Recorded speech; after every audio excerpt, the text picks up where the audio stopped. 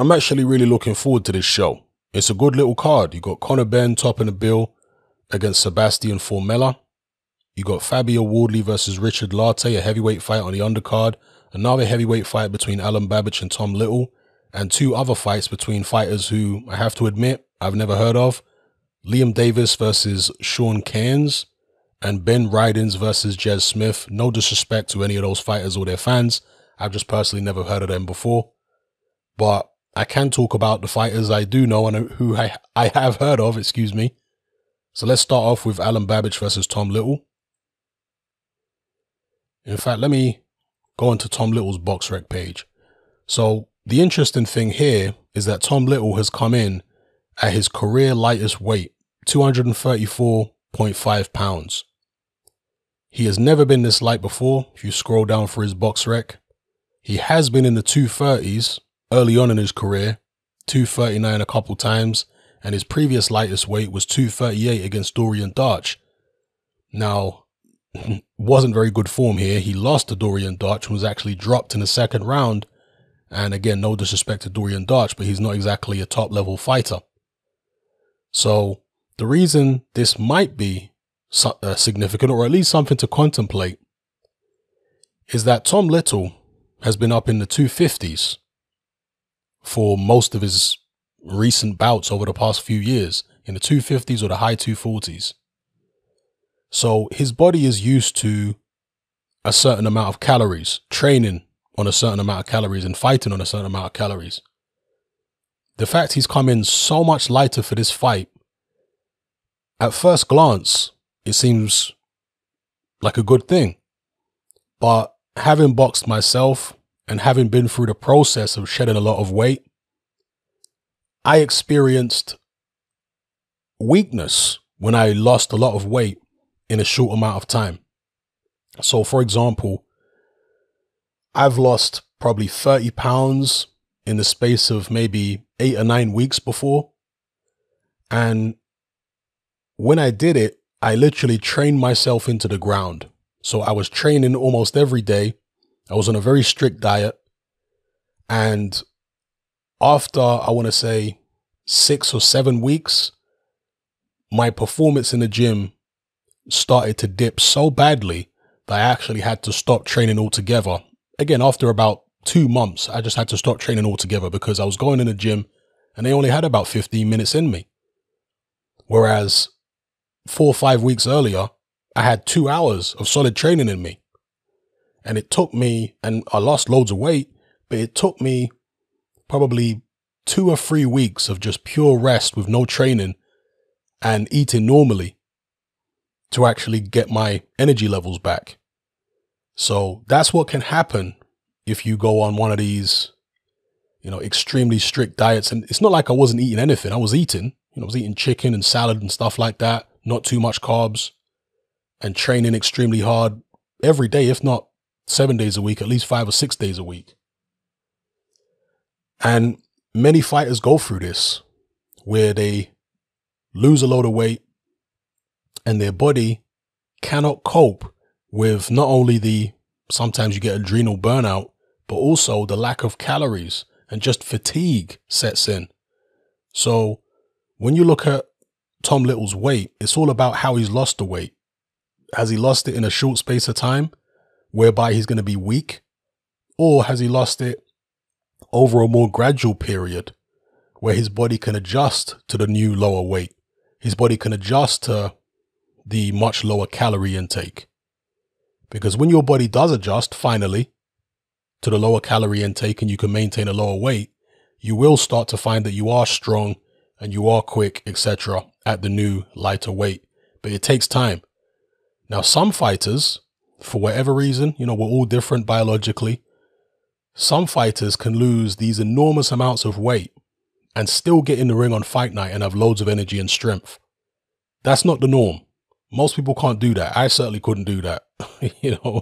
When I went on the crash diets, and it wasn't really a crash diet, but it was a strict diet. It's not like I wasn't eating anything. But the amount of training I did was so intense over a 2-month period that by the end of it, I just had nothing. I mean, A gust of wind could have blown me over. Tyson Fury is a good example, actually. When he lost all that weight, I mean, an even more extreme example, when he lost all that weight after his hiatus, came back and fought Deontay Wilder, in his dad John Fury's own words, he said Tyson was as weak as a kitten. And he really was. You could see it in there. The difference in strength between Fury in the first fight and the second fight is massive, because Fury was weakened by, losing all that weight, over 100 pounds in weight, and the incredibly intense training that went into losing that weight, and all the dieting left him totally depleted. So it's a wonder that he was able to do as well as he did against Wilder in that first fight. And I could give you many other examples. Riddick Bowe is another example I've given in the past. Somebody who went on a crash diet, extremely serious and intense training for the Andrew Golota rematch, and he just had nothing in the tank when he got in the ring. So could that be the case here with Tom Little? Again, looks good to weigh 234 pounds, a career lightest, and it shows that he's taking the fight very seriously. But will he be diminished? Will he have the energy and the strength to be able to keep off the Savage? So let's talk about the Savage. He's weighed in at 213 pounds, and this is also interesting because this is 14 pounds heavier than he was for his last fight against Now Kennedy. Now, I've heard Babic in the past say that when he's heavy, and 213 pounds, 220 pounds is heavy for him. The heaviest he's been in his career was 220 last year against this guy whose name I won't try to pronounce. But he has said in the past that when he's heavy, he feels sluggish and he doesn't feel as strong. So will that be the case here against Tom Little? And why has he come in at 213? I mean, perhaps Babic is just one of those guys who doesn't really watch his weight. He's not really interested in what he weighs or anything like that. He's just training, eating normally, and whatever he weighs is what he weighs when he gets in the ring. A lot of heavyweights are like that, of course, because there's no weight limit at heavyweight. So, I'm going to assume that it's not necessarily strategic. It's just, Babic not really caring about what his weight is in particular. But will it make him a bit more sluggish?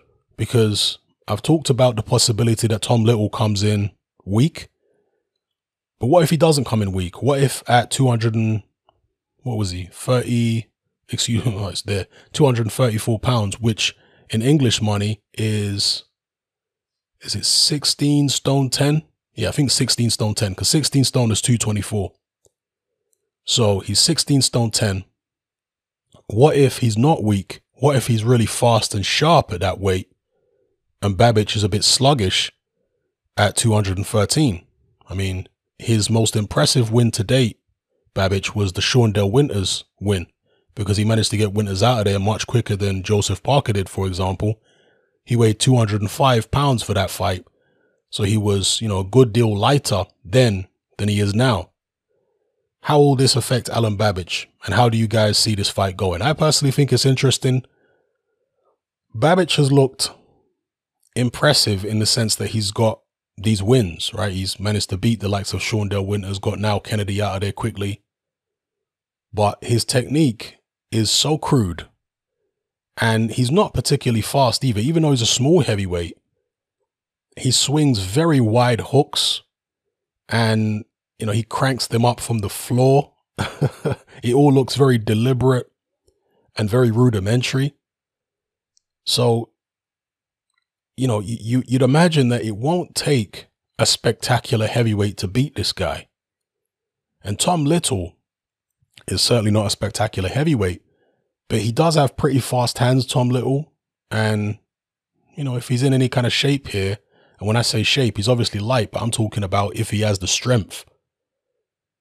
If he hasn't lost too much weight too quickly and left himself weakened, then maybe we could see Alen Babic tested and pushed here. So let me know what you guys think in the comments below. I'm definitely looking forward to this fight. So the other heavyweight fight on the card, Fabio Wardley versus Richard Lartey. To me, this is a more straightforward one. There's not really too many questions as far as I'm concerned in this fight. Richard Lartey is strong and he's game, and he's definitely going to give it a go because he's fighting for opportunities right now. He's weighed in very heavy here, Richard Lartey. I saw him at the weigh-in. You know, I saw the weigh-in videos, and he looked in great condition. But 258 pounds, he wasn't this heavy against Daniel Dubois. Okay, he was 256 against Gorman and 241 against Dubois. So he was significantly lighter against Daniel Dubois than he is right now against Wardley. I'm not sure if that's a good or a bad thing. I guess it depends on, you know, how he's put the weight on. But I'm expecting Fabio Wardley to outbox Richard Lartey comprehensively. I don't know if Wardley has any stamina issues. I mean, the way he boxes, you know, he's quite relaxed and he's got a fluid style. You wouldn't imagine, and he's natural. You know, it's not like he's pumped himself up with loads of weights because that can tire you. He has a natural kind of physique and he's relaxed, likes to move around. He's quite fluid. Therefore, I'm going to assume that his stamina is fairly good. And he weighed in at 230 pounds, which is, that's about average for him. He weighs from the mid 220s up until the low 230s, or yeah, low 230s. What's his heaviest weight so far? 238. That was the fight before Valili. That's quite heavy for him. But 230 for this fight, I'm expecting him to outpoint Lartey. Lartey's strong game, can punch a bit, but pretty crude, relatively predictable. Although he does have a few tricks up his sleeve, he can get a bit erratic. But generally speaking, a relatively predictable and rudimentary fighter. And I think Fabio Wardley should be able to stay out of trouble and box his way to a 10-round decision. Possibly get Lartey out of there late. Although I think a decision is probably more likely. And he needs the rounds. It'll be good for him to go out there and actually go 10 rounds for the first time.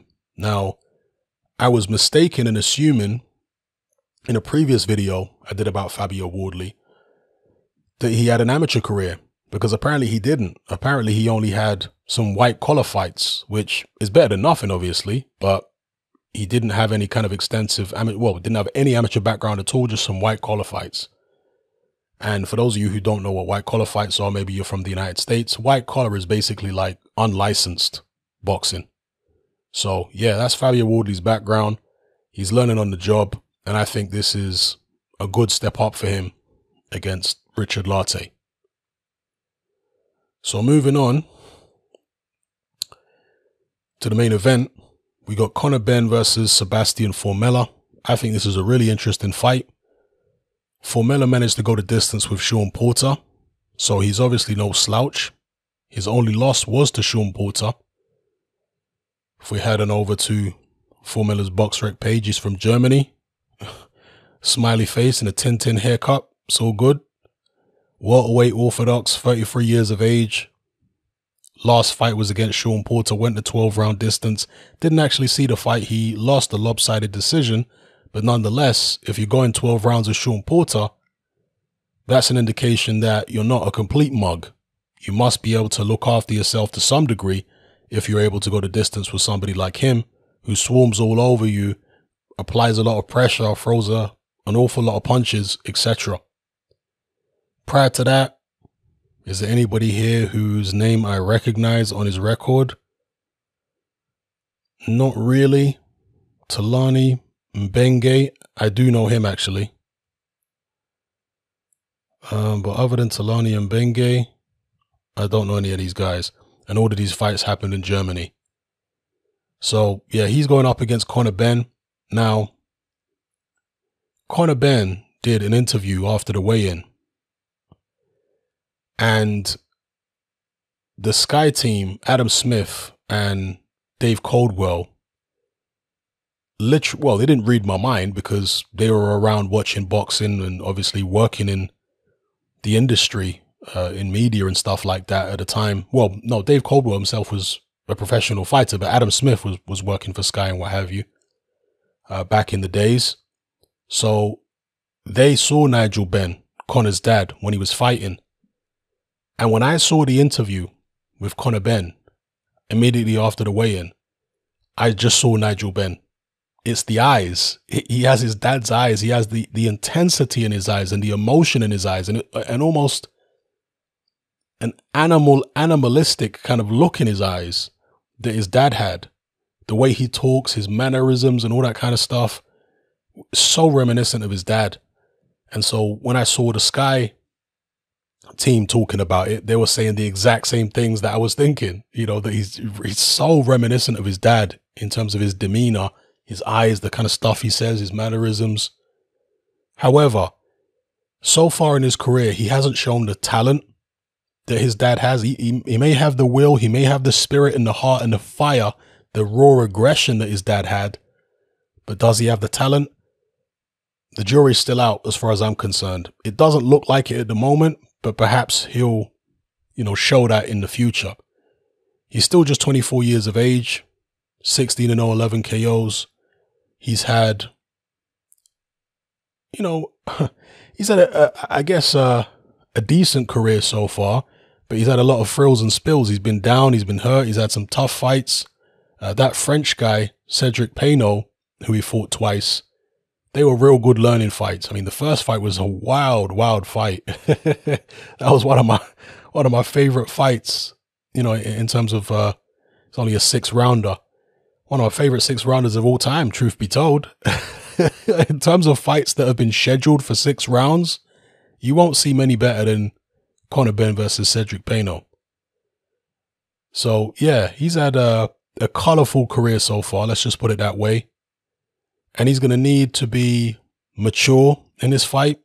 He'll need his fire, of course, but there also needs to be maturity because he's going up against the guy who has mixed it at world level. Conor Benn's never even come close to mixing it at world level so far.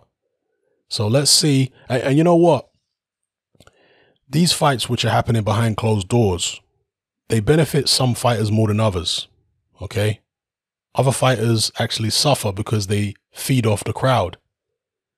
With Conor Benn, he might actually benefit from there being no crowd because he's the kind of crowd-pleasing type of fighter who thrives off emotion, and the emotion of the crowd can spill over and influence his decision-making in the ring, usually for the worse. So it may be a good thing that he's fighting behind closed doors for this one. Maybe it will allow him to stay a bit more calm and cool and measured. But at the same time, if he is as similar to his dad in terms of mentality as he appears to be, the crowd and the pressure can actually help him. Okay, because his dad Nigel used to say that he thrived off fear. That when he wasn't afraid of an opponent, he usually didn't perform to his best. He needed the fear. He said that he needed an opponent who could put the fear of God in him. That level of fear. And that made him rise to the best of his ability.